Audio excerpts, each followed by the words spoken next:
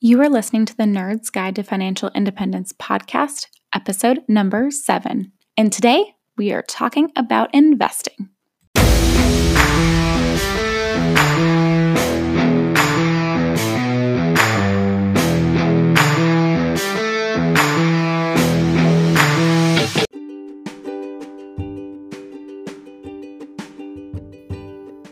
Hey friend, I'm Sarah, and welcome to the Nerd's Guide to Financial Independence podcast. I am here to show you that financial independence can be for anyone who wants it badly enough, and that investing in real estate doesn't have to be scary, take a vast DIY knowledge, or involve heaps of debt. When I am not sharing my own progress to FI, I'll be picking the brains of fellow, like-minded, debt-conscientious investors. I am so glad that you are here, my fellow aspiring retirees. Hi, everybody. My name is Sarah, and I'm here with Jeremy today. And if you guys don't know Jeremy already, he on Instagram is the Personal Finance Club, which I absolutely love. If you haven't seen his account yet, it's fantastic. And how are you today? Great. Thanks for having me. Yes, I'm very, very excited about this interview because I think you do a really good job of making investing less scary for people and a little less intimidating. And so I'm really pumped to kind of talk through terms and try to make it seem like, this is something every person can do, because I really think investing is pretty simple once you learn the nuts and bolts. So I think agree. that's kind of your mission too, isn't it? It is, because the investing world can be this scary, complicated world. If you're new to it and you hear the word investing, I think just like this cloud of terms starts rumbling around your head, like Bitcoin and day trading and options and leverage and like all this crazy stuff. And it's really pretty easy when you like just get all that nonsense out of there and focus on how you actually build wealth. That's like the tried and true method that every classic book on investing recommends. Yep. Once you do just that and ignore all this other crazy stuff that's just a way for other people to like take your money, it becomes a lot easier. Yeah. And before we dive into all the fun stuff, tell them a little bit about you and how you got started and kind of how you came to be the Personal Finance Club on Instagram. So. Sure. So my life story in about 30 seconds yes, is your elevator pitch. Right, exactly. I went to college and got a degree in computer science. And then instead of getting a job when I graduated, I started a company as a punk 22-year-old who was too naive to know he shouldn't be doing that. And took about 12 years, but I grew the company to a point where we were making about $1 million a year. And then I sold the company for $5 million at the age of 34. And I owned 70% of the company and my mom owned the other 30%. So we never took any outside funding. And so after taxes and everything, I had about $2 million in my bank account. Mm-hmm. And then I worked for the company that bought my company for 2 more years. And then I have always been pretty good with money, I think, compared to most people based on talking to a lot of people about it now. But then, especially when I sold my company, I just started reading every single book I could get my hands on personal finance and investing, and learned everything I could. And basically kind of dawned on me that like all these books say the exact same thing. And that in combination with now the last 5 years of my experience and then my lifetime of experience before that, I've just been investing this money. And so now, even after coronavirus, actually, the market just kind of rebounded. So I don't know exactly, plus or minus 100 grand. I think I have about $3.6 million in the bank now. And I am work optional. We were discussing before the show started, like what to call. I don't love the word retired. I think just because it sounds kind of lazy, like, I'm 39 and I don't need a 9 to 5. So I'm just watching Netflix all day. And sometimes I do that, I guess. I try not to do it too much, but so when I quit my job at the age of 36, I did a year of like traveling and coaching beach volleyball in Italy and a lot of random stuff like that. And then basically at the beginning of 2019, last year, I decided to do the thing that I really love. It sounds so corny, but I really love talking to people about investing. And like, I feel like in 30 minutes of my time, I can make someone a millionaire 30 years from now. Yes. Like change their financial future. And that like pumps me up every single time I do it. And so I started Personal Finance Club, and the way that I want to reach the most people, I think where people are kind of spending a lot of their time right now is on Instagram. Mm-hmm. So I post these little bite-sized infographics about how to invest. And yeah, that's Personal Finance Club. It's awesome. And I absolutely love your posts and content I share. I feel like I could share everything you post because it's just very helpful and it's broken down and nice visual and it just demystifies it a bit. And I think it's so easy to get caught up in all the terms. And so hopefully, you know, by the end of this podcast, you'll feel like a savvy investor. No, I don't know. I hope so. But I think the big thing, what's kind of the first advice you give people then? Do you go over terms or do you just start kind of breaking down the common misconceptions, or where do you like to begin? I think the first thing I usually talk to people about is knowing their net worth. Yes. Because I think that the mantra of the broke, that the rat race that people get caught up in, is the world of monthly payments. It's like, what, you know, when they say, what can I afford? They mean out of my paycheck, like how much more can I squeeze out in a monthly payment? And so, you know, one of the worst examples is like buying a new car. And so you go into a car dealership and they say, you know, you look at a car and they don't even want to talk about the total price. They want to talk about what your monthly payment's going to be. And they draw this little square with like different terms, like, you know, years and different, you know, interest rates and all this stuff. And then you kind of choose your monthly payment. But the more you think about the monthly payments, the less you're thinking about the total amounts. And I think when you start thinking about total amounts, you start building wealth more. And so people are super concerned about their credit score, which is crazy to me because the credit score is just this metric of how banks make money off of you. But they generally don't know what their net worth is, which is how much money you have. And so if you have a choice between how good banks are at like making money off you or knowing how much money you actually have, I always say know how much money you actually have. And so your net worth is what you own, all of your assets, your house, your cars, your bank accounts, your retirement accounts, 401k, everything, all that added up into one big number, minus what you owe, all your debts, your student loans, your mortgage, your car loan, all that stuff. And so if you have, you know, $50,000 in assets and you owe $60,000, your net worth is negative $10,000. And if you ignore that and just pretend it doesn't exist and just keep borrowing more money and living this month-to-month world, you are going to wake up one day and realize you're broke and can never retire because that income can never stop because you are now an indentured servant to the banks and the payments, right? And so when you start focusing on making that net worth number go up, that's when wealth building or wealth creation happens. Right. And people get so focused on credit score. And my least favorite thing in the whole world pretty much is these like credit repair programs. Like I've just had a ton of people spamming me lately saying, you know, will you share about my credit repair program? I coach people. And it's just such a secondary measure. It's like if you are doing well financially and you have in some way, like I use mortgages to build our net worth and our wealth. And so I'm going to have a high credit score because I don't carry any personal debt. And so I think it's weird that people think their credit score is something you like work on, because really it's you just pay down your debt and you do better with finances and you pay on time. And then not looking at it ever, it goes up.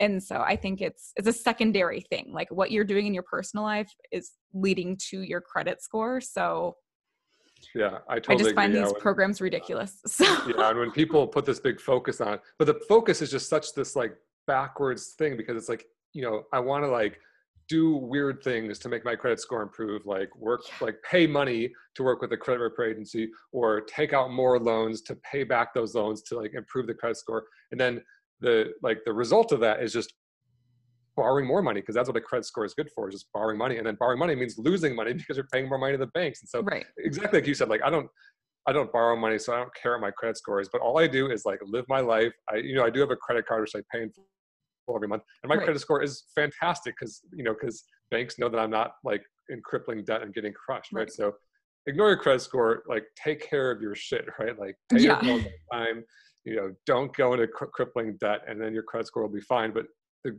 what you really want eventually is to not care about your credit score because you have lots of money, right? People who have millions of dollars, generally don't care about the credit score at all because they just have money and assets and things that like banks aren't checking to see if they can afford. And even if you don't have tons of money, credit score is still not something you worry about, because I like the take care of your own shit.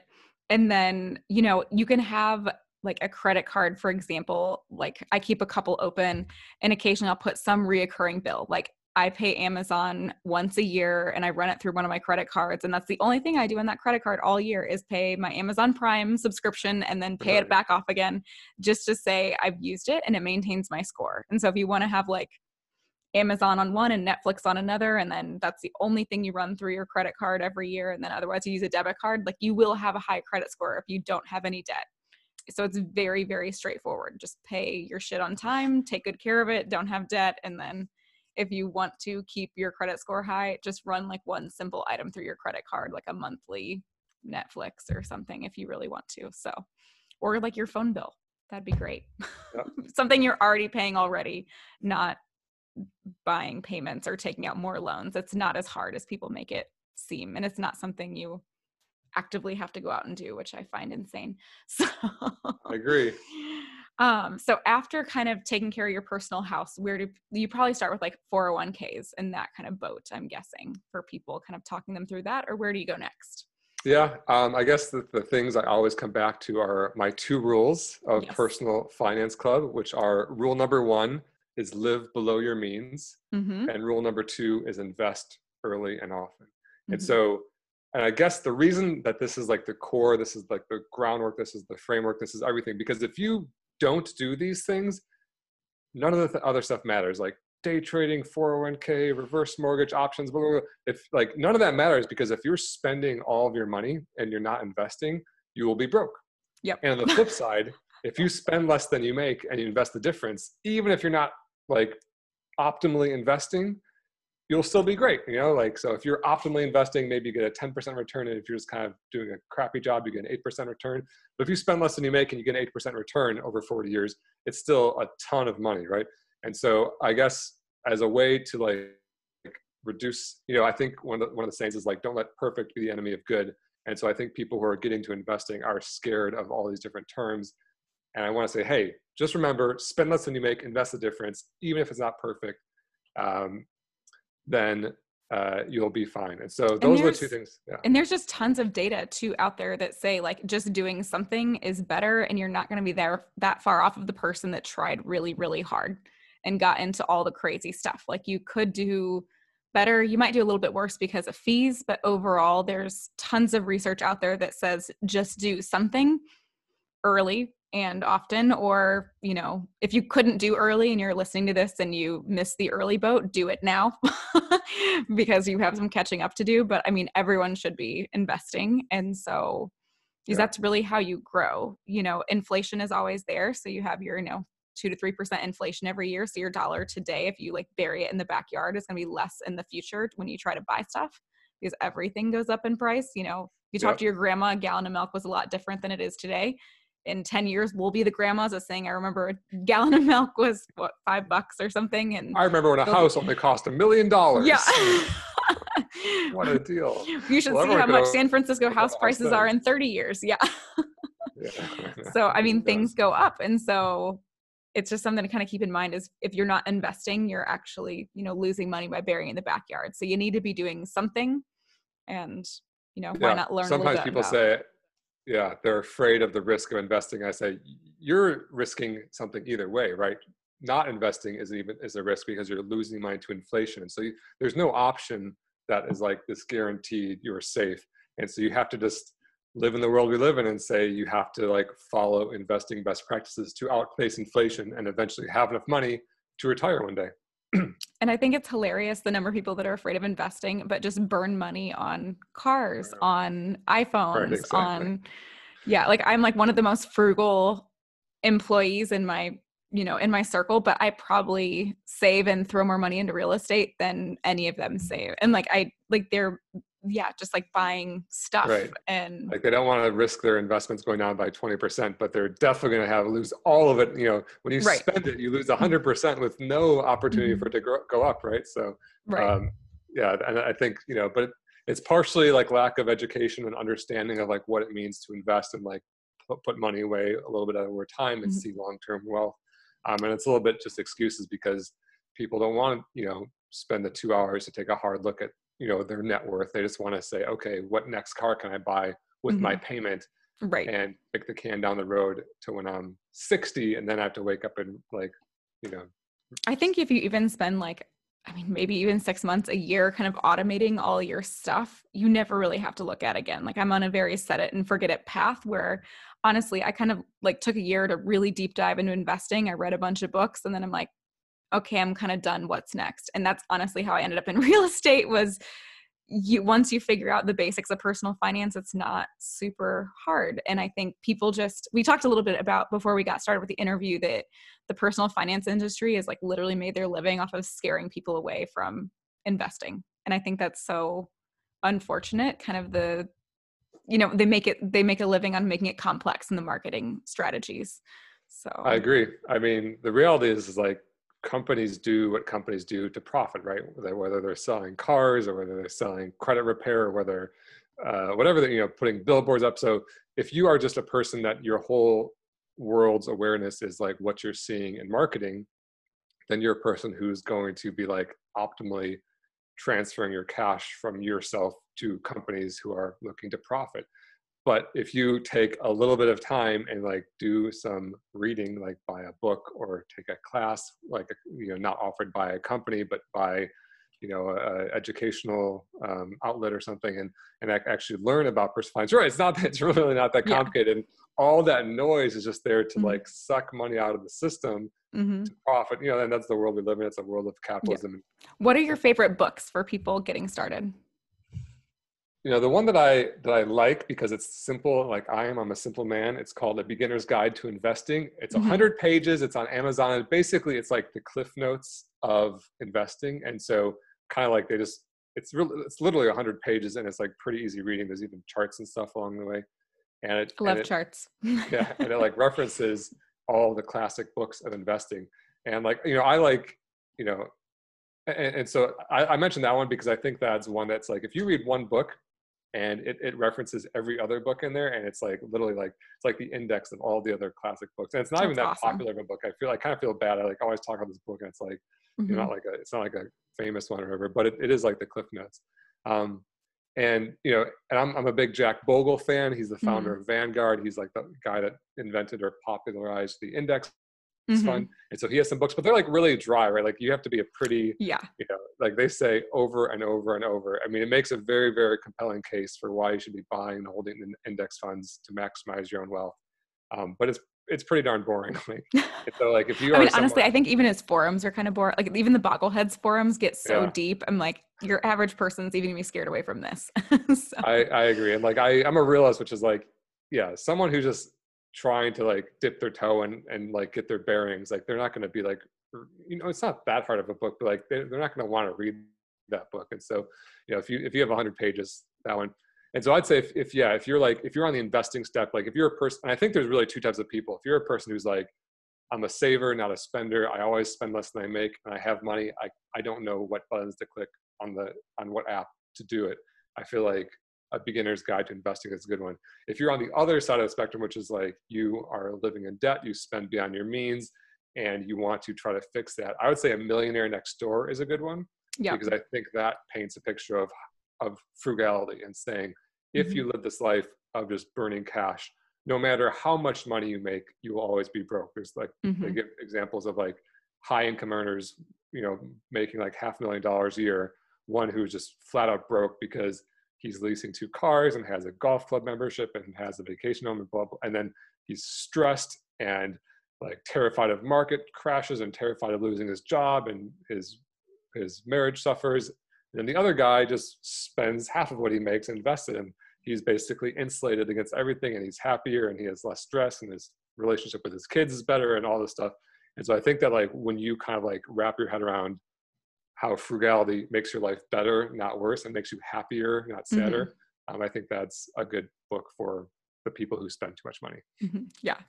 And I feel like I'm a really bad frugal person, but I think it's simplifying your wants down a little bit, because I'm still a shopper. I still buy clothes. I still, I'm like not an advocate because I still like go to Starbucks sometimes, but it's within reason and it's within your budget. And I know I'm hitting my savings rate, so I don't need to feel bad when I spend, because I think people hear the word frugal and think of like riding your bike to work and like your classic like Mr. Money Mustache. I think people hop on that train. If you don't know who that is, look him up as well. But or if you're listening to this, but riding your bike and like never buying clothes and never spending money and never having fun doesn't have to be the way, but you need to get the gap bigger between what you're earning and what you're spending. Totally.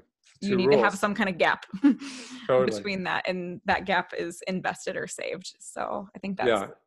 And I'm not I'm not the moral police of how to spend your money, right.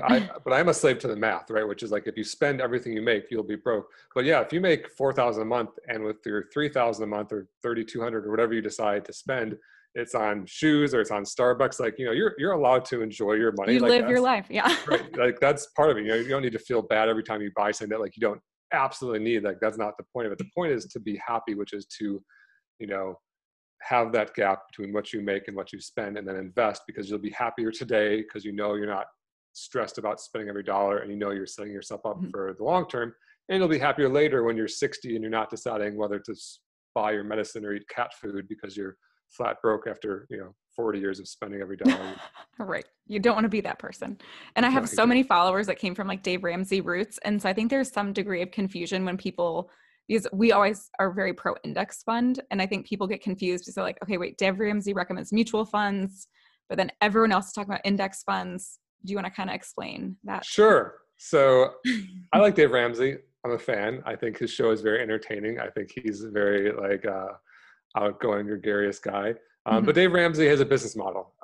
And his business model includes his SmartVestor Pros. So when he suggests people start on the investing step, he sends them to a SmartVestor Pro. Those SmartVestor Pros pay Dave Ramsey to be like on his list. Maybe he vets them. I don't have visibility to that, but for sure there's a misaligned incentive there.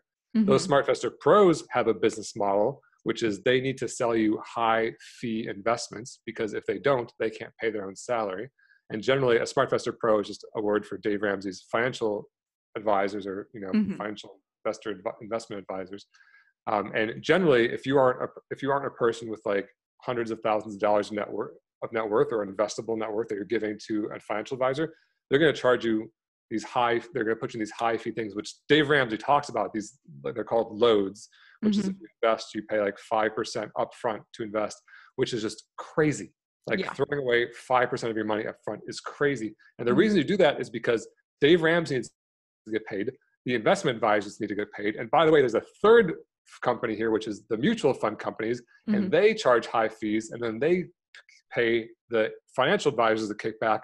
So the financial advisor will put you into their fee. And so like, I feel bad. It's like Dave Ramsey's like taking these lambs to slaughter, because if you're just out of debt and you're going to invest for the first time, there's like this financial services machine where Dave gets paid, the financial advisor gets paid, and the mutual fund company gets paid. And they all are making like a $4 trillion industry from your little investments, right? And it all is going to sound pretty good. They're going to show you charts, and they're talking about your future. And a lot of them are very nice, and maybe some of them like point out their conflicts of interest. I don't, I've seen, there's definitely, I probably reviewed, many dozens of financial advisors, and it's about half and half, or maybe 60-40 tilted towards bad ones, I think, And it's really hard if you're a new investor to know, like, are you with a financial advisor who's just raking you over the coals with fees, or are you talking to a really good altruistic person who's like laying out your options for you? It's hard to know without understanding the basics of investing.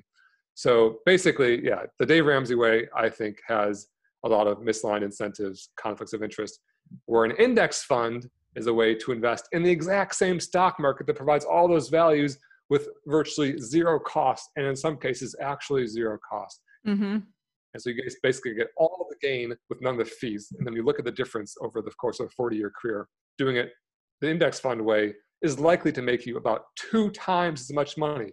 It's like retiring with 1 million versus retiring with 2 million. And if you have like 1,000 right now, those both sound like big numbers, but when you're 60 and you want to buy $1 million house, you're going to wish you still had $1 million left over and not $0 left over. And numbers are very much an emotional game. Like, so I'm a genetic counselor. That's my background and degree. So not anything near finance, but anyway, but we always learn in our training, like if you're giving people odds about like a pregnancy or cancer risk, like how you present numbers is really important. And so we were always taught to like flip the numbers. Like, okay, say like you have a 1% chance of something happening. Well, like people will say like, I was at my friend's son's birthday party the other day, and someone was talking about being a financial advisor, and he's like, I charge a 1% fee. And like, that doesn't sound too bad, right? Because your average American just has a terrible understanding of numbers and percentages, and you can be a very smart person, but a 1% doesn't sound very big. But then if you're like, okay, if I give you $100 bill, but then I'm only ever going to give you back like $99, like it starts to sound really terrible. Like I feel like if you break it down or flip it, or, you know, if you give me $100 bills and I'm going to, you know, take one every time you hand me $100, like that kind of sucks. And so I think it's all in that number percentage. Yeah. That's an annual fee. So they take $1 this year, and next year, and next year, next year. Yep. So after 40 years, it's $40 of the 100, but it's even worse than that because that the rest of it's growing. And so they're taking they're taking $1.50 and then $2. And so it just turns out that the math of that means that your money is about cut in half. A 1% fee over 40 years won't cut the money in half, but a 2% fee about cuts the money in half. So yeah, but it's still terrible. And I literally sat there and finally couldn't take it anymore. And I'm like, you're losing years of your retirement in fees. And then I'm like, I'm uninvited from this birthday party. Yeah.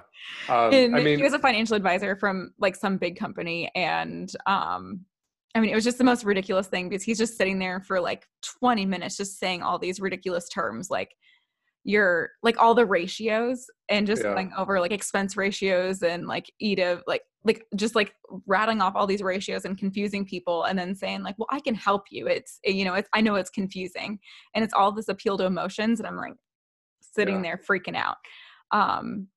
And yeah, I mean, it's tough to be a financial advisor. Like I sympathize with him because I like helping people with money and investing. And so, if I needed a job right now, I could see being attracted to that field. Then you're presented with this inherent conflict of interest, which is you're trying to maximize your company's profits while you're helping the person build wealth. And that is like, that's at odds. And like I said, getting paid for your work doesn't make you a bad person. But I think the conflict of interest just makes the industry tough because I think a lot of them prioritize their own profits and some don't, and kind of knowing which one is which is really difficult.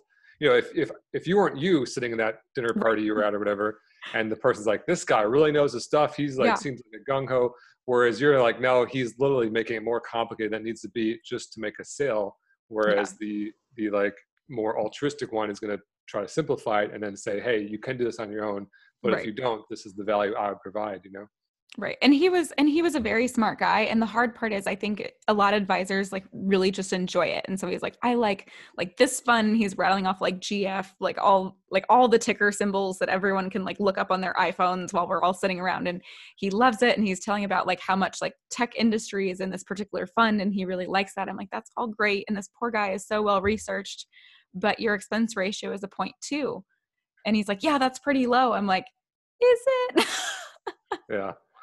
I mean, and the other problem is no matter how smart he is, he's competing against the sum total of all human knowledge, right? And so that's like the very like tough pill to swallow of index funds. And so I guess for your listeners, if you don't know what an index fund is, it's basically just buying the entire stock market all at once in proportion to the size of the company. So if there's 4,000 publicly traded companies in the US or so, the financial advisor you were just describing is what's called the actively managed or active manager, where he tries to look at those 4,000, buy some good ones, don't buy some bad ones, trade, and buy tech sector, don't buy energy, buy healthcare, don't buy transportation, whatever.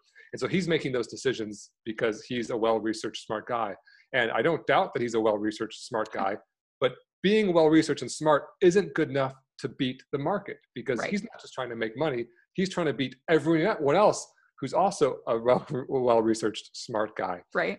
And it's literally his day job is to research and have smart answers to these questions. I'm like, I don't think it would take a lot to have these like decently intelligent answers. And it's right. And so he's fighting this battle with all these other smart people in this very efficient marketplace. And, it's like, let's say the market makes 10% a year and he might make 9% that year. Well, that's not good. That's bad because he lost the market by 1%, right? Because some other slightly smarter manager made 11%. And so there's like this little teeter-totter around the index fund. But the problem is the smart manager made 11%, slightly less smart manager made 9%, but they both charged 1% for their services, right? So they really made 10% and 8%. So like the range of active managers is between 8 and 10, whereas you can guarantee yourself 10 by just buying the index fund, which gives you the full growth of the entire market, guarantees you the full growth of the entire market with no fees, right? Mm-hmm. And so that's like the, and study after study after study after study shows that the fees involved in your investments are the only thing that correlate to improved future growth. Right. Like, it's not how smart your investor is. It's your fees that eat away at your returns, because it's literally like, okay, if you're making a 10% rate of return, but then you have 3% in fees, well, you're not getting a 10% rate of return. You just lost another 3%. And it's right. Now it's 7 minus inflation, which is another 2 to 3. Now it's 4. And now you're like, okay, now it's and now you're sad.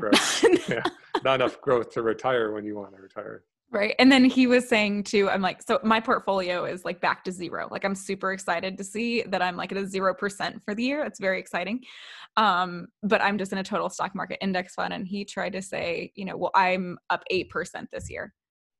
And I mean, everyone, it's like how big was the fish you caught this weekend? Everyone's up if you just don't count all the times you lost, right? And I just, every time I hit it, I was like, have you done like a very careful audit of every single investment you've made, including the losers, including like over the last 10 years over time?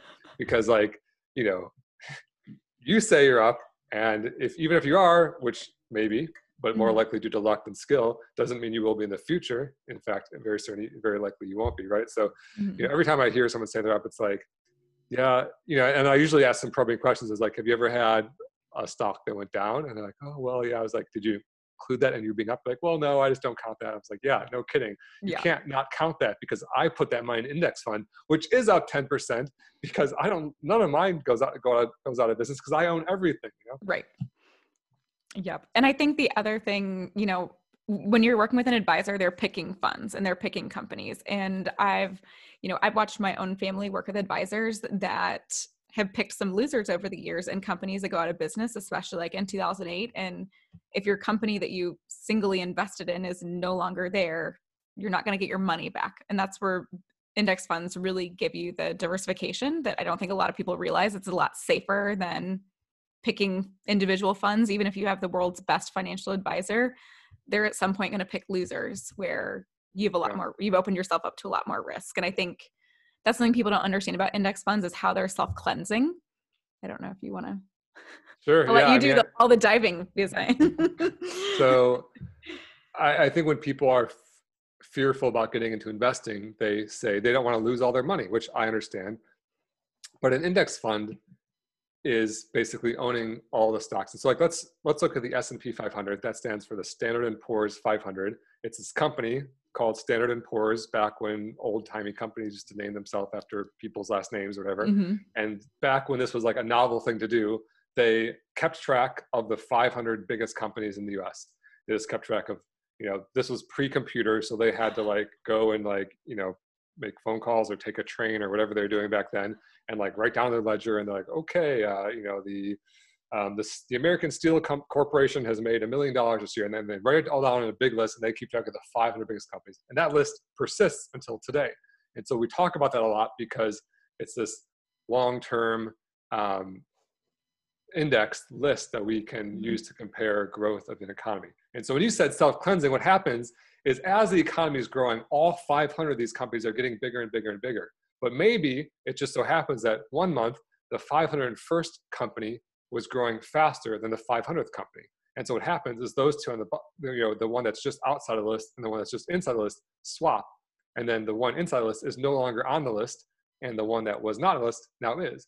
And so if you only own the 500, the S&P 500 index fund, it's impossible to own any company that goes out of business, because it doesn't go out of business. It just falls off the list.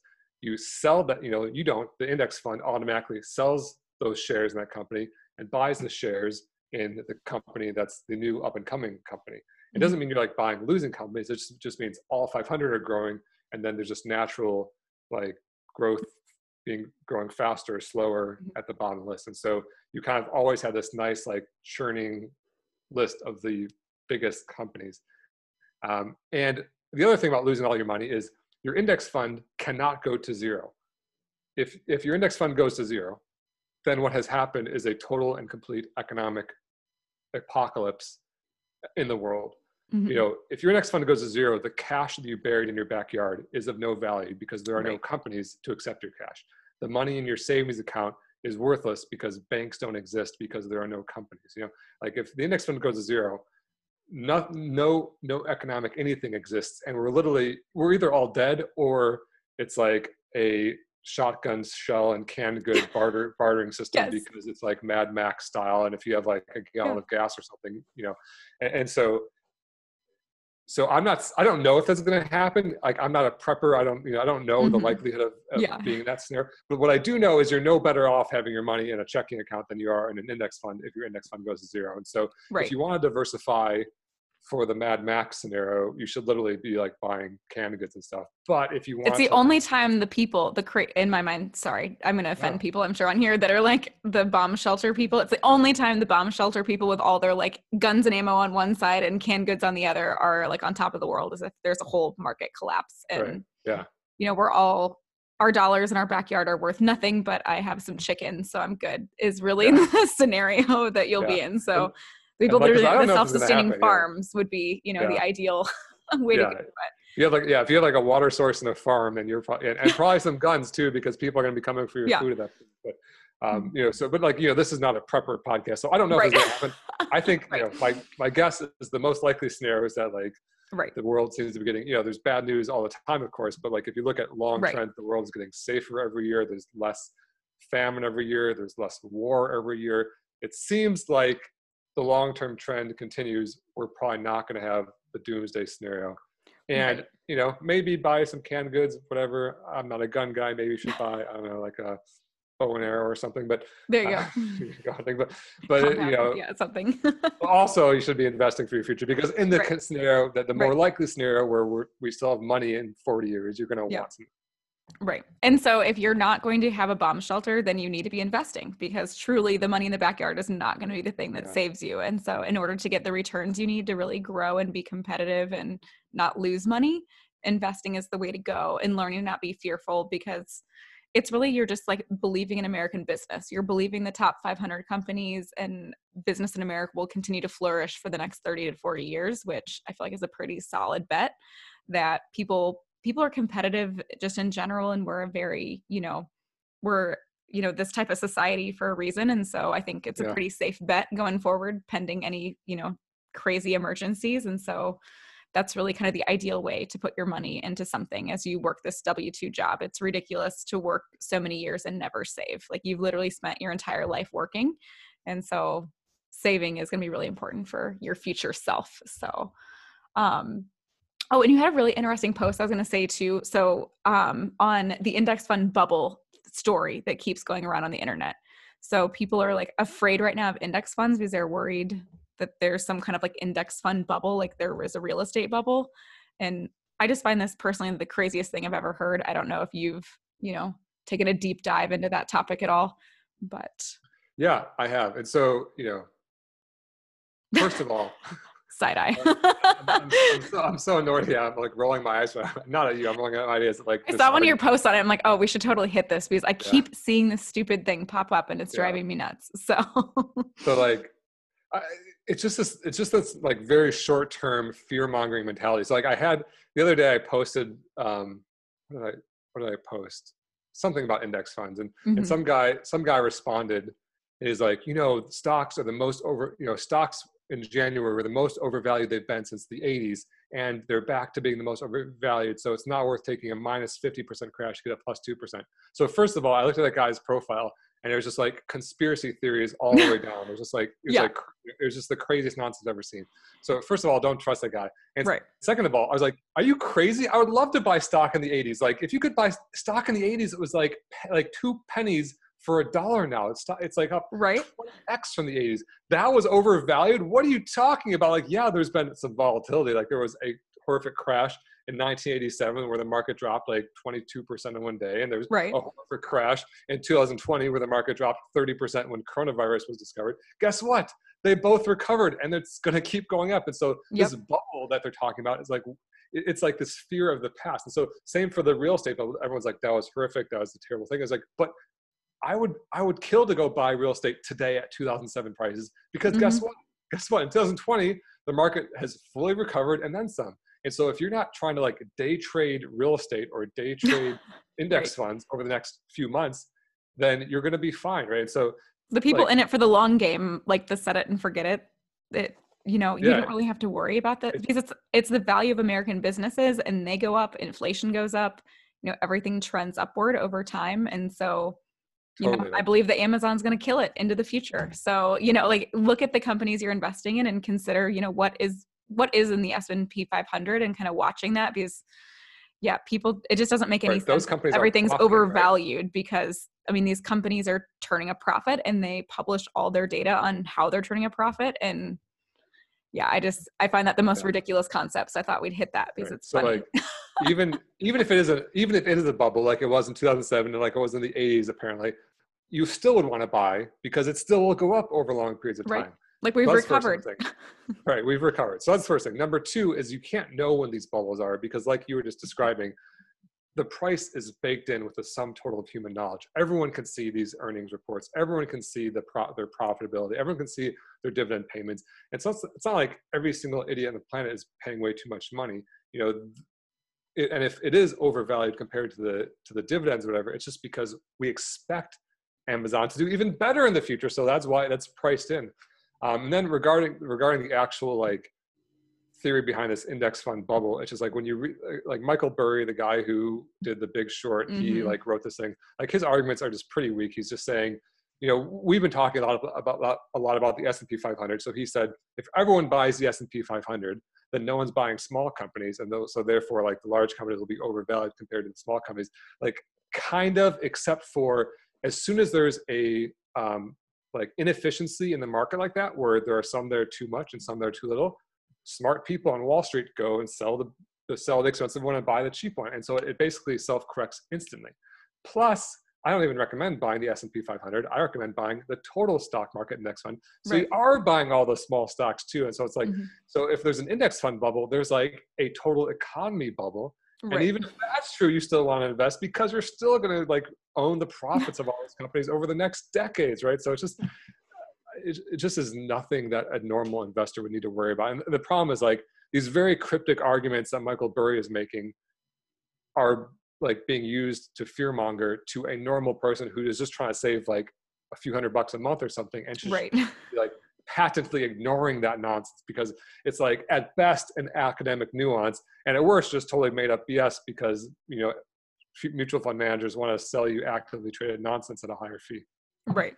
Exactly. And then so for your average person, we talk a lot about index funds specifically. So obviously low fees. We talked about them being self-cleansing. I'm trying to think.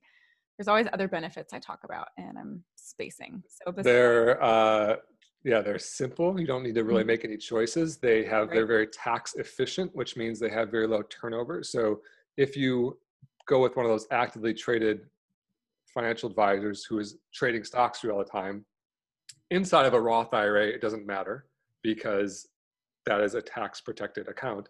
But if you have more money outside of a Roth IRA, you're getting taxed on all those trades every year. And so index funds will make you more, even if he performs the same as an index fund, which isn't likely given his fees. Right. You're gonna, if he performs the same as an index fund, then he hasn't done anything for you, which is bad. Then he charges a fee, which is bad. And then all those trades he did just to get to the zero mark of the index fund are going to incur additional taxes. And so an index fund is like this super tax efficient way to invest for long terms because you basically own all the same stocks. There's no trades happening. Mm-hmm. And for people that are even overwhelmed by like the idea of tax efficiency and self-cleansing, just the moral of the story is index funds are very good. And it's pretty easy, I think, to spot them in your retirement portfolios. If you say, go into your 401k and start looking, I literally turn to the expense ratios section. Like, so somewhere hidden in all of your investment options are things called expense ratios. And I find that's the easiest way to kind of see what you're looking for. Is that how you usually recommend people look at it? Or, I mean, some literally say index fund. So that's probably the easiest way first, but you can see them by expense ratio also. Yeah. I have a few posts on this one, like how to analyze a mutual fund. And an index fund is a type of mutual fund that just owns all the stocks at a very low fee. Another one, how to choose your 401k investments. And you're exactly right. Unfortunately, we live in a complex world. And so there isn't just like a big green for index and a big red for naughty or whatever. Right. And so you have to like kind of do a little bit of homework, sometimes they'll say index, sometimes they'll say like IDX because they're abbreviated. Sometimes they say IX. And then for sure, the expense ratio. So the expense ratio is the percent of the assets invested that they take every year for their own fees. And so again, if the expense ratio is 2% and you invest $10,000, they're going to take $200. But if the expense ratio is 0.1%, they're going to take $10. That's a 20 times different, and 2% and 0.1% both sound like small numbers compared to like 100%, but it's 20 times less. And so for sure, in your 401k, your typical 401k list of investments, almost always it's going to show the past performance. And I say, just ignore that. Totally ignore it, because all it's going to do is trick you into making a bad decision. Right. Because it'll be like, ooh. And I think that's the first thing that people want to look at is, oh, how will it perform? What are my returns? And it's like, don't look at that. You don't even need to look at that. It's actually a more simple formula. Right. Because they say, ooh, like I'll buy the best thing. But if you're buying the thing that went up the most in the last year, then you're basically paying a lot of money for the thing that's went up a lot, not buying something cheap that's about to go up.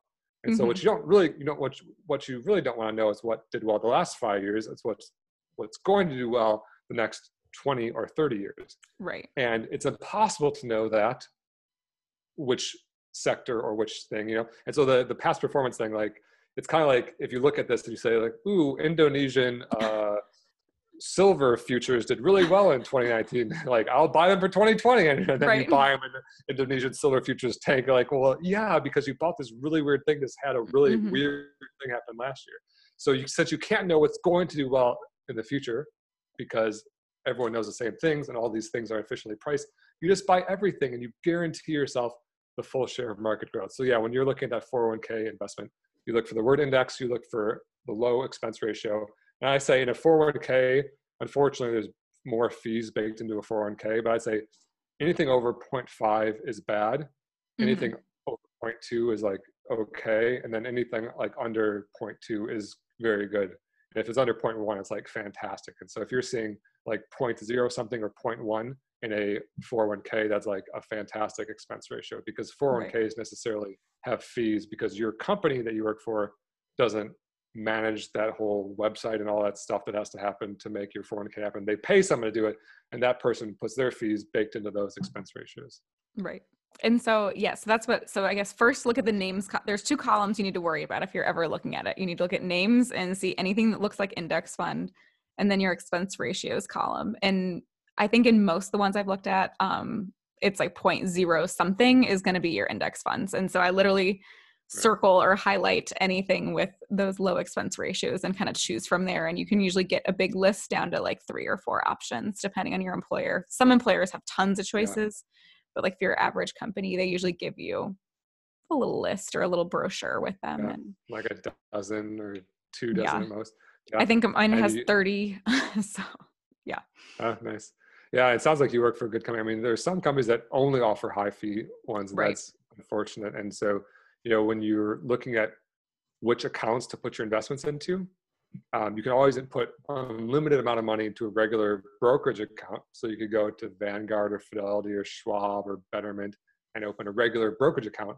But there are these, and then you can put an unlimited amount of money in there and it grows, and you buy index funds and you're taxed on the gains. And so if you put $10,000 and it grows to $12,000, the government will say, hey, you made $2,000. We want a piece of that.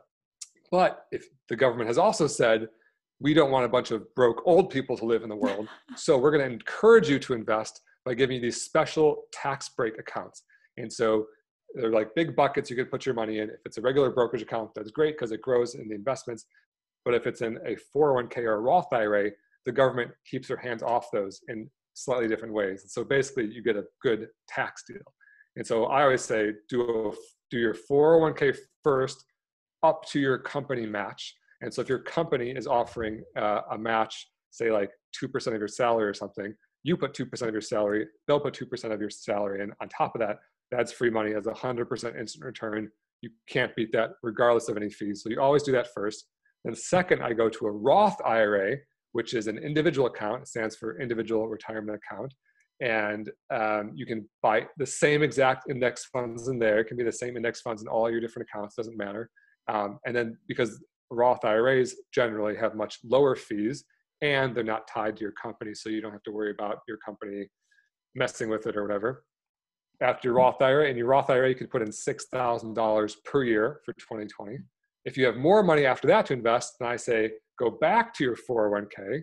Your 401k can put up to $19,500 total, and that does not include the match. So if you put in $19,500 and your company puts in $3,000, you actually have $22,500, for example. And then if that's exhausted, generally for most people, then you go to a regular brokerage account, which is the regular account without the tax benefit. That's really helpful. It's always helpful to know, because you have like your buckets and then you have stuff in the bucket. And so to know the order in which you like plan out your little buckets is important. And then really like your index funds and your funds are what you put in them. So I've had people say like, oh, well, I have an IRA. I'm like, okay, but what is it invested in? Like, what are you doing in your bucket? Like, is it empty? Like what, like it has to be, your money just doesn't go into the bucket and magic happens. Like you have to invest it in something, and your employer usually default chooses like some really terrible high fee options.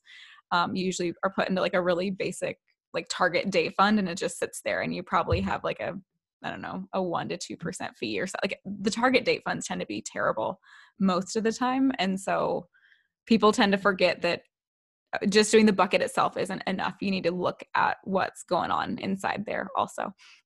Yeah, I agree. Yeah, that's probably like the number. I have like my 7 sins of investing, and my number 1 sin is holding cash inside of a retirement account. Yeah. And it's like, I'm like mad at the big old brokerages who like haven't taken an aggressive stance in this. Like with Betterment, one of the new robo advisors, like if you put your money in Betterment, they basically do take care of it. You don't have to do anything else. But if you put your money into Vanguard, they'll just let cash sit there in a Roth IRA for decades if you don't take the necessary next step of actually clicking buy on an index fund, right? And so that those 2 layers of like indirection can confuse people, because like one thing is the bucket, one thing is the stuff in the bucket, and people just thought if you put money in the Roth IRA, it's an investment. You're done. Like, so if you like log into your brokerage account where your Roth IRA is or your 401k, and you see anything that says cash or default or core position or sweep account, all those words are just synonyms for you have money there sitting there doing nothing. And so you basically inside, if you're under the age of like 70, basically you generally don't want any cash inside of your IRA or 401k, because the point of those accounts is to be invested and grow so that you get the tax break on the growth, right? If you don't need the tax break, then you can keep your cash in a savings account, or you can keep it in a bucket in your backyard. I don't care. If it's in your retirement accounts, it's supposed to be invested so you use them for the intended purpose of giving you the tax break on the growth. So go take a look at those. So if you're listening to this and you've never logged into your employer 401k that you're putting like your 4% in or whatever to get your match, go look at what it's put in, because you're doing a great job of investing, like step 1, but you need to look at, like, you put stuff in the bucket, but you haven't like given it a home yet. So figuring out what to do with the money in there is important. And I think people don't realize that. Can I give one pitch on that? Yeah. That's true. So you also mentioned target date index funds, or target date funds are terrible. That's mostly true, but there's this big distinction between target date funds with high fees and target date index funds with low fees. And so which I've learned from you that these exist, because all of my exposure to these target date funds in like my employer accounts have always just been terrible with these high fees. And then Jeremy showed me that there are target date index funds now, which is like a unicorn, which is pretty awesome. And I learned this too many years ago. And when I was helping a friend back when I knew very little and she knew even less, and she's like, what do I invest in? And I said, well, if you don't want to do any of the work of figuring out which funds you want, just go buy a target date fund. And then as I learned more, I actually felt bad, because I basically recommended her this one with like higher fees. And it wasn't terrible, still invested. It wasn't right. You're still doing better. I guess if you're analysis paralysis, like it's not the worst thing. It's just you could be doing better. It's better than nothing, but it's not optimal. It's better than just sitting there cash in your backyard. So definitely. So a target date fund is basically a very diverse set of mutual funds in one specific package that is designed around people of a certain age. And they're named after the year of your target retirement date. And so I always say, take your birth year. I was born in 1980, add 65, I get 2045. So that's 25 years from now. So my target retirement date or my target year would be 2045. And for all you FI people, you work optional people, I base that year on my birth year, not based on when I retire. The reason is I want money until I die, not until I retire at 40 or whatever.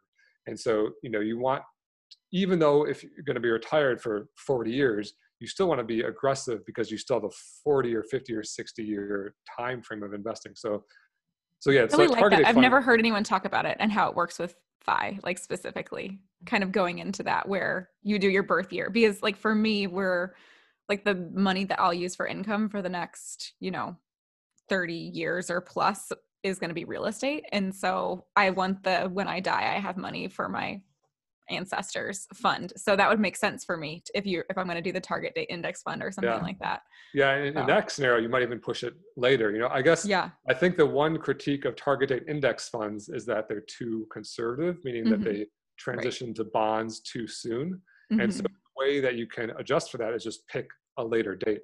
And so, so if your target date is 2045, like mine, I actually use a 2050 fund just because maybe 70 is a better retirement year, or I want to have that fee or have those funds be a little bit more aggressive. And so, just to finish what a target date fund is, it's that combination of funds that has US stocks, international stocks, and bonds. And as you age, as you approach that year it's named after, it basically transitions from mostly stocks to about 50-50 stocks and bonds in retirement to about, 80-20 bonds and stocks, like 20 years after retirement. And so the idea is you can literally pick this one fund for the remainder of your natural life and do nothing else. The problem with target date funds is that there's some guys wearing suits in Manhattan, Chicago, like doing a bunch of nonsense inside of there and charging you high fees.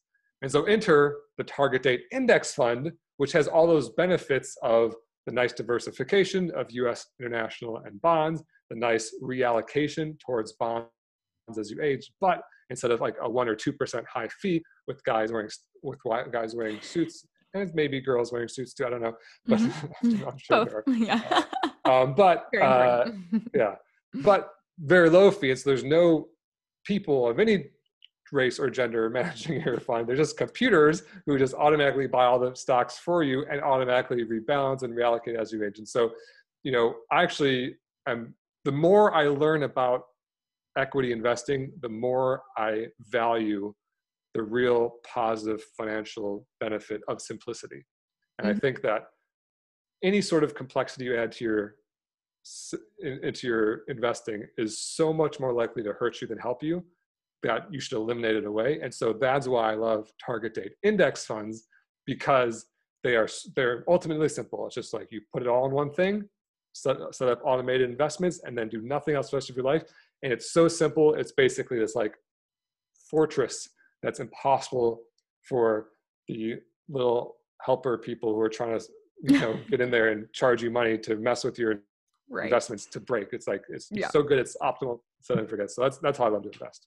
So same thing with, I feel like real life, people don't like fees. They don't like expenses. They don't like costs. And so when you hear like expense ratio, you can think bad. You can, these, target date funds with high expenses, no one likes expenses. No one likes fees. And I think it's pretty easy to get the big concepts as fees are bad and they will steal your money over the long term. And I think that's it doesn't need to be that hard. And I think it's ridiculous in the finance industry also that so many of it's based on emotion. Like, what's your risk tolerance? Like, how are you feeling about your investments? And it's really, how much fees do you want to have? And then obviously deciding your stock and bond mix is still somewhat important. But I think so many advisors kind of make their living on how people feel about their investments really more than, what are your goals? Like, what do you want your retirement to look like? How much, when do you want to retire and how much a nest egg do you think you'll need?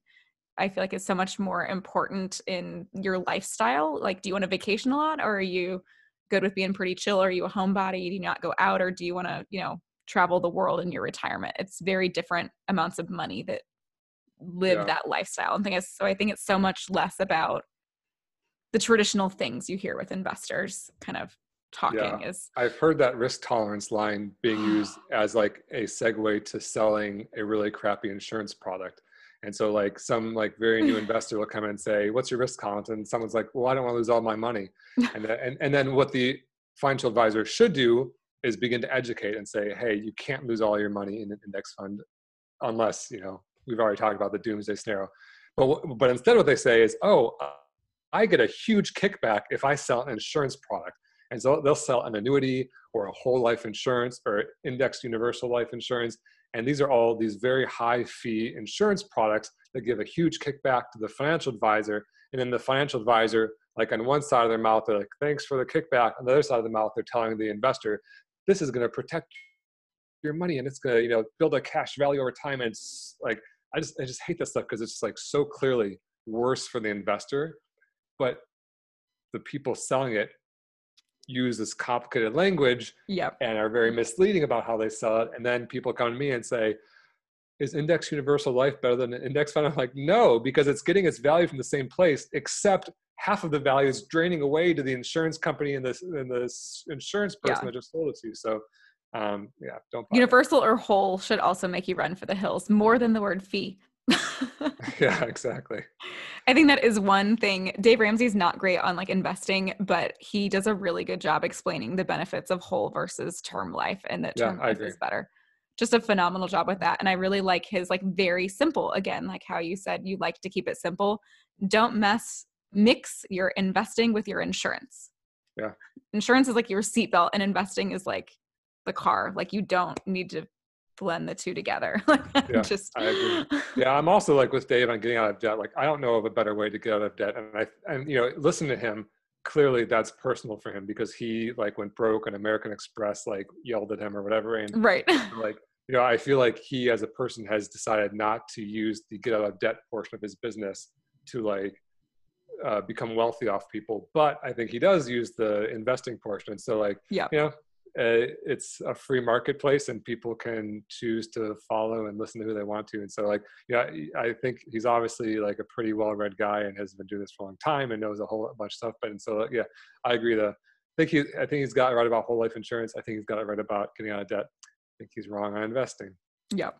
And occasionally I don't listen to him a ton anymore because I'm so far, like we're doing so many different things now, but I listened to about a month or so ago and I heard him say, mutual fund or index fund.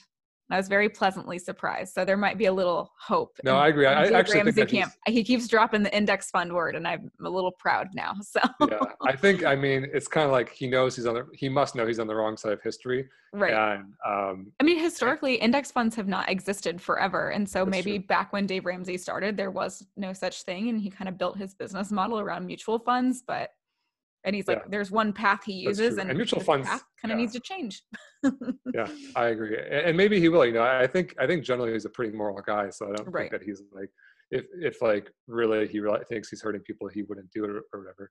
But I agree. Like, when I was 14 and I opened my Roth IRA for the first time, like thanks to my dad, like we bought mutual funds that had fees associated and they're actively managed. And that was like, and it made perfect sense because the alternative was buying and trading stocks on our own. And we're like, well, we don't have time to be reading the prospectuses of 30 different companies to decide which one to buy or whatever. But now that we've had mutual funds for several decades, we're like, wait a minute, all these mutual funds are just averaging worse than the market after their fees. And it's impossible to tell in advance which one will beat the market. So just buy the market. Right. And I think, one thing I think is kind of interesting. So talking about, so you typically like the total stock market index fund because then you're just kind of buying the whole thing. Do you ever worry about international at all? Because I know that's a thing that Dave always talks about that people can't let go either, is saying you need to get some influence outside of the United States. And I'm really not convinced. And I want to see what you think. Okay. Yeah. I mean, so, on this one, I think there's like very smart altruistic people who come down on both sides. I like having international. So if I were to buy three things, I would buy a U.S. stock, total stock market index fund, a non-U.S. total market index fund that's like international, and a bond index fund that's like called the 3-fund portfolio. Yep. And you buy all those in one single package inside the target date index fund. But the reason I like international is because I don't want to have my entire financial future tied to the economy and currency of a single country, even if it's the biggest country in the world. And if you look at international versus US performance over the last 50 years, there's usually like 3 to 7 to 10 year ranges where one outperforms the other.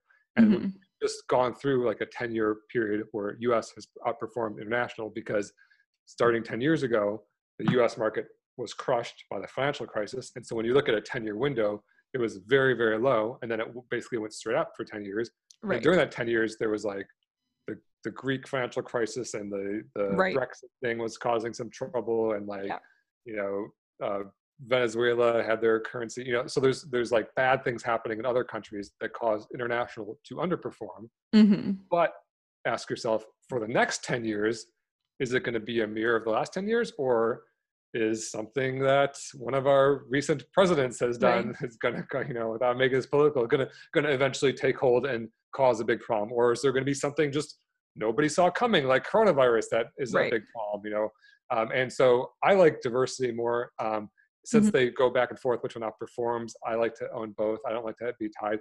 But the argument on the other side is, over the last 100 years, the U.S. is the bastion of capitalism and has been the like fastest growing market in the world.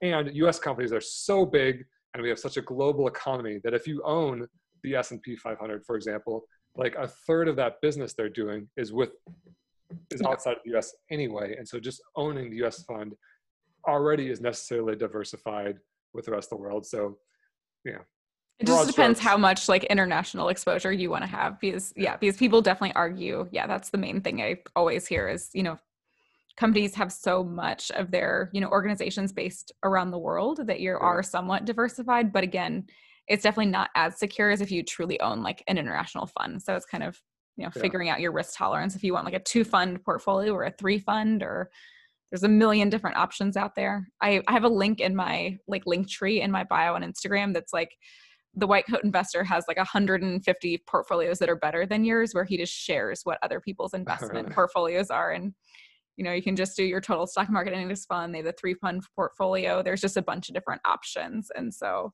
that's kind of fun to look at and see what other people are doing. So, yeah. So as market cap, the U.S. makes about half of the world's market cap. And so if you wanted to buy an equal share in every company in the world, you would have about 50% non-U.S. stocks. Even Vanguard, which is like pretty pro-international, they even recommend a U.S. tilt. So they recommend like 55-45 or something like that. I think most people prefer like 25 or less of international. Doesn't matter.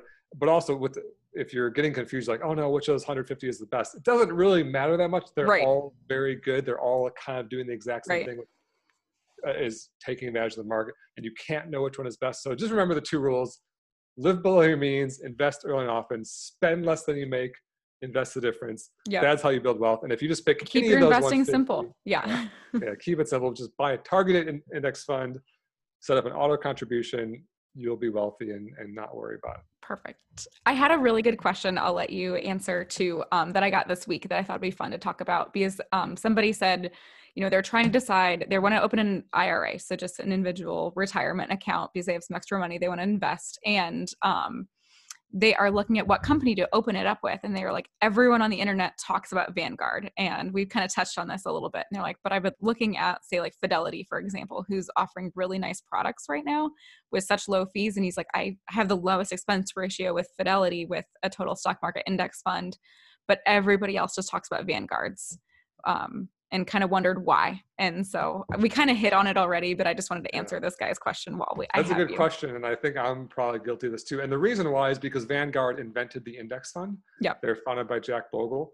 And they have this very weird business structure where the business is owned by the funds. And so when you invest in a Vanguard fund, you own part of the Vanguard business, which, and to be totally fair, I don't fully understand like the economics behind this, but as a marketing technique, at least, they say that they have no outside incentive to increase expenses for exterior owners. And so with like Schwab, for example, if they want to crank up expense ratios on their index funds to like make Mr. Schwab, I don't know who owns Schwab, but make the owners Yeah. more wealthy, they could do that. Whereas Vanguard says that inherent conflict of interest doesn't exist with their business model. And so, I don't really buy that, because I think that Vanguard, or I think Fidelity and Schwab and all the others know that they're competing with Vanguard. And so Right. like they actually have slightly lower expense ratios than Vanguard, because they just do, because they can compete. But the reason I talk about Vanguard is because I basically do think they mostly only have index funds. So you can't really go wrong with Vanguard. And there's no like, sleazy sales pitch or anything that comes along Right. with it. So I think like if someone's recommending Vanguard to you, that's someone who's like kind of giving you an altruistic, no strings attached kind of recommendation. That said, 95% of my money is with Fidelity, because I think their website's better. I think their app's better. And I like that they have a checking account, and I can use their debit card, and I can go around the world with no ATM fees. And,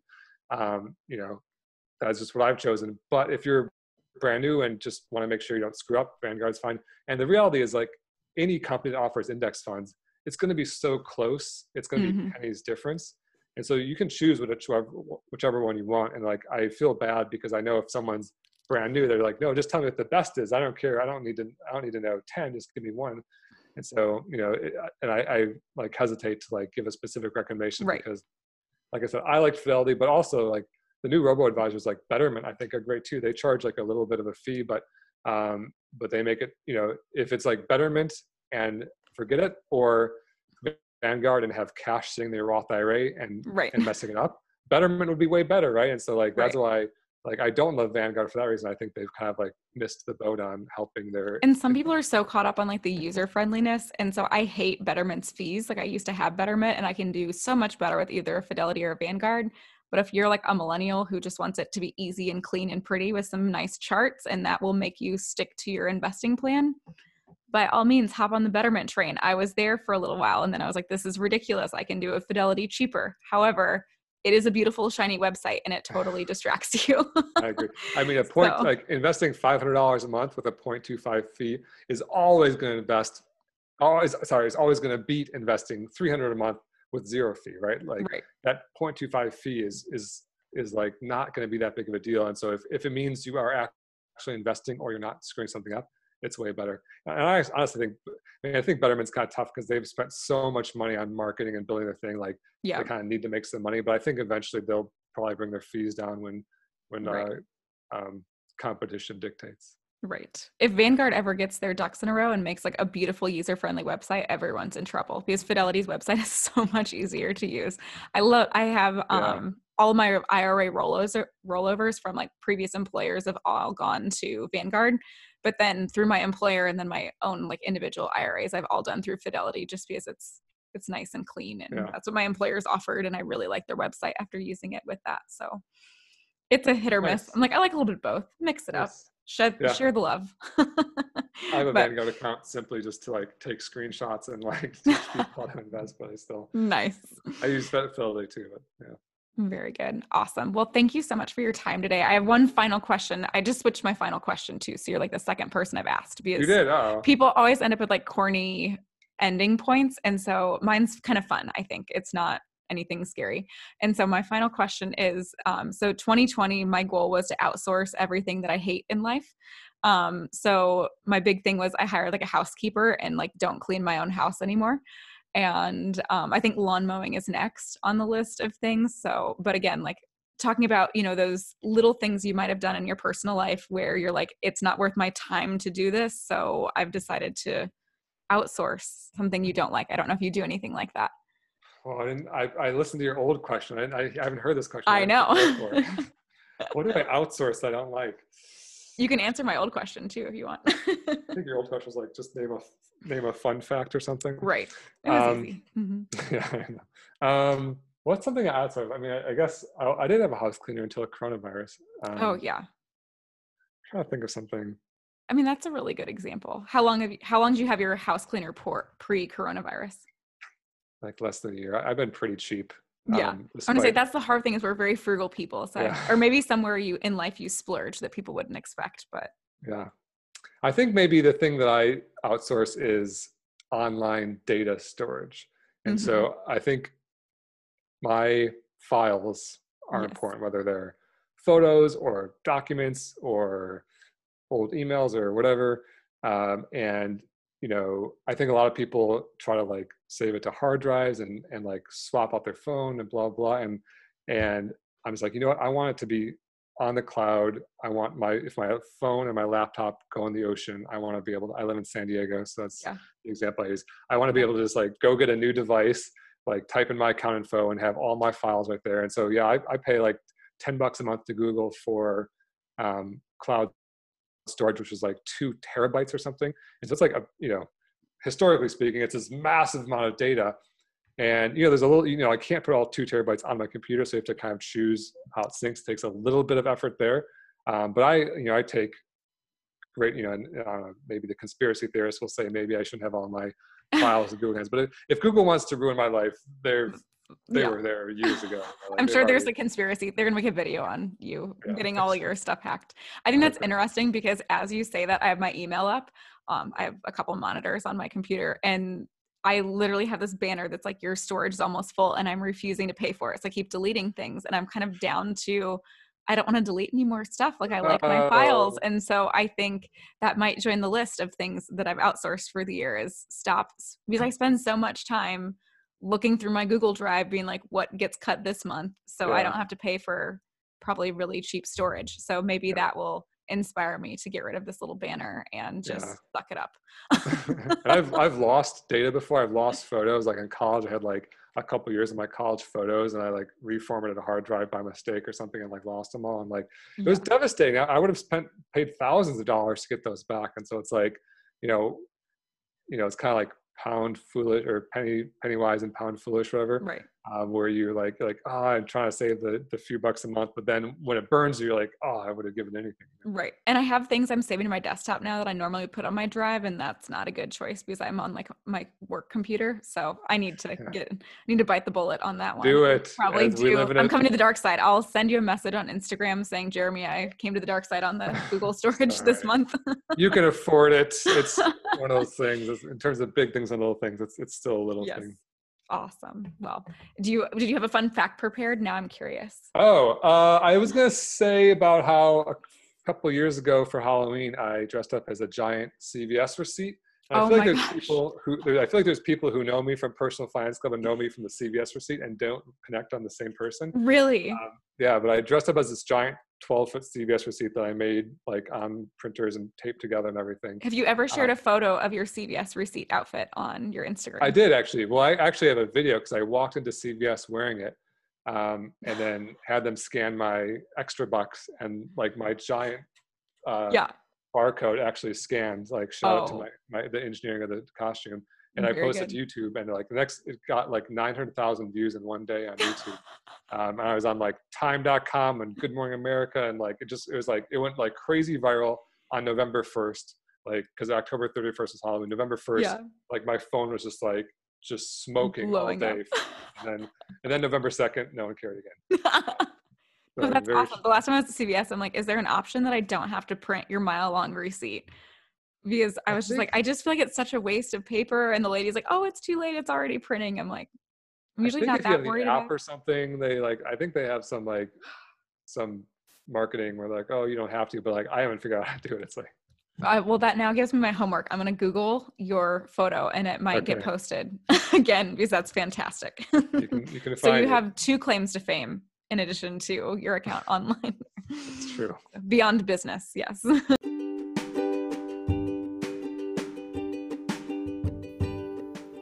Gosh, did you all just love this episode? I hope you're enjoying each of these podcasts as much as I am. If you are, please go subscribe to the podcast and spread the word by sharing your thoughts on Instagram. If you are not already aware, I'm pretty much obsessed with Instagram, so seriously, come find me. Instagram is the place where I'm going to announce every new podcast episode. I also share new products as I post them into my store. And I also am just going to be oversharing way too much about my personal life as a DIY landlord and a working boss mom. Thanks so much for listening.